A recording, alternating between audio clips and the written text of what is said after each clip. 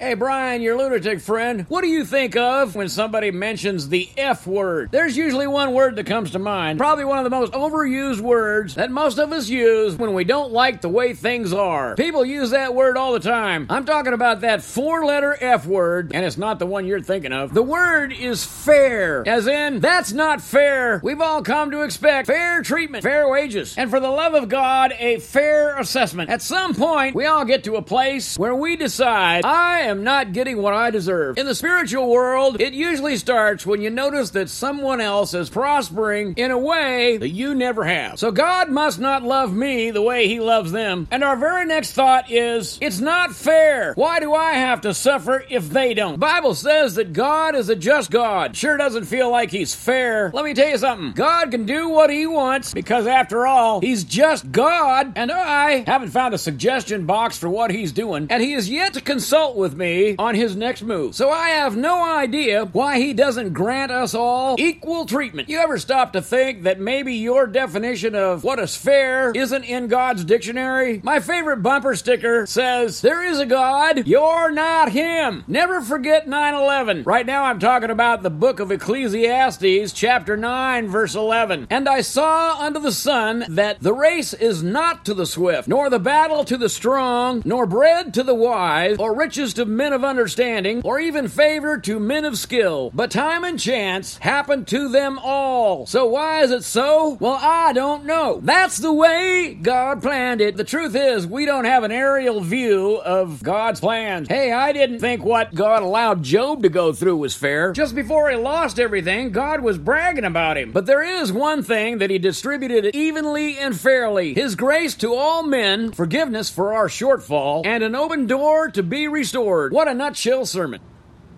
I'd like to thank Dr. Christina Harshman for calling the word fair the F word. I heard it first in her book, Surviving the Blended Family. Hey, the family of God is also a blended family, and I'm like your weird uncle. If you're enjoying these nutshells, you're welcome to contribute to their value by clicking the support button on the main page. You know, whatever you think is fair.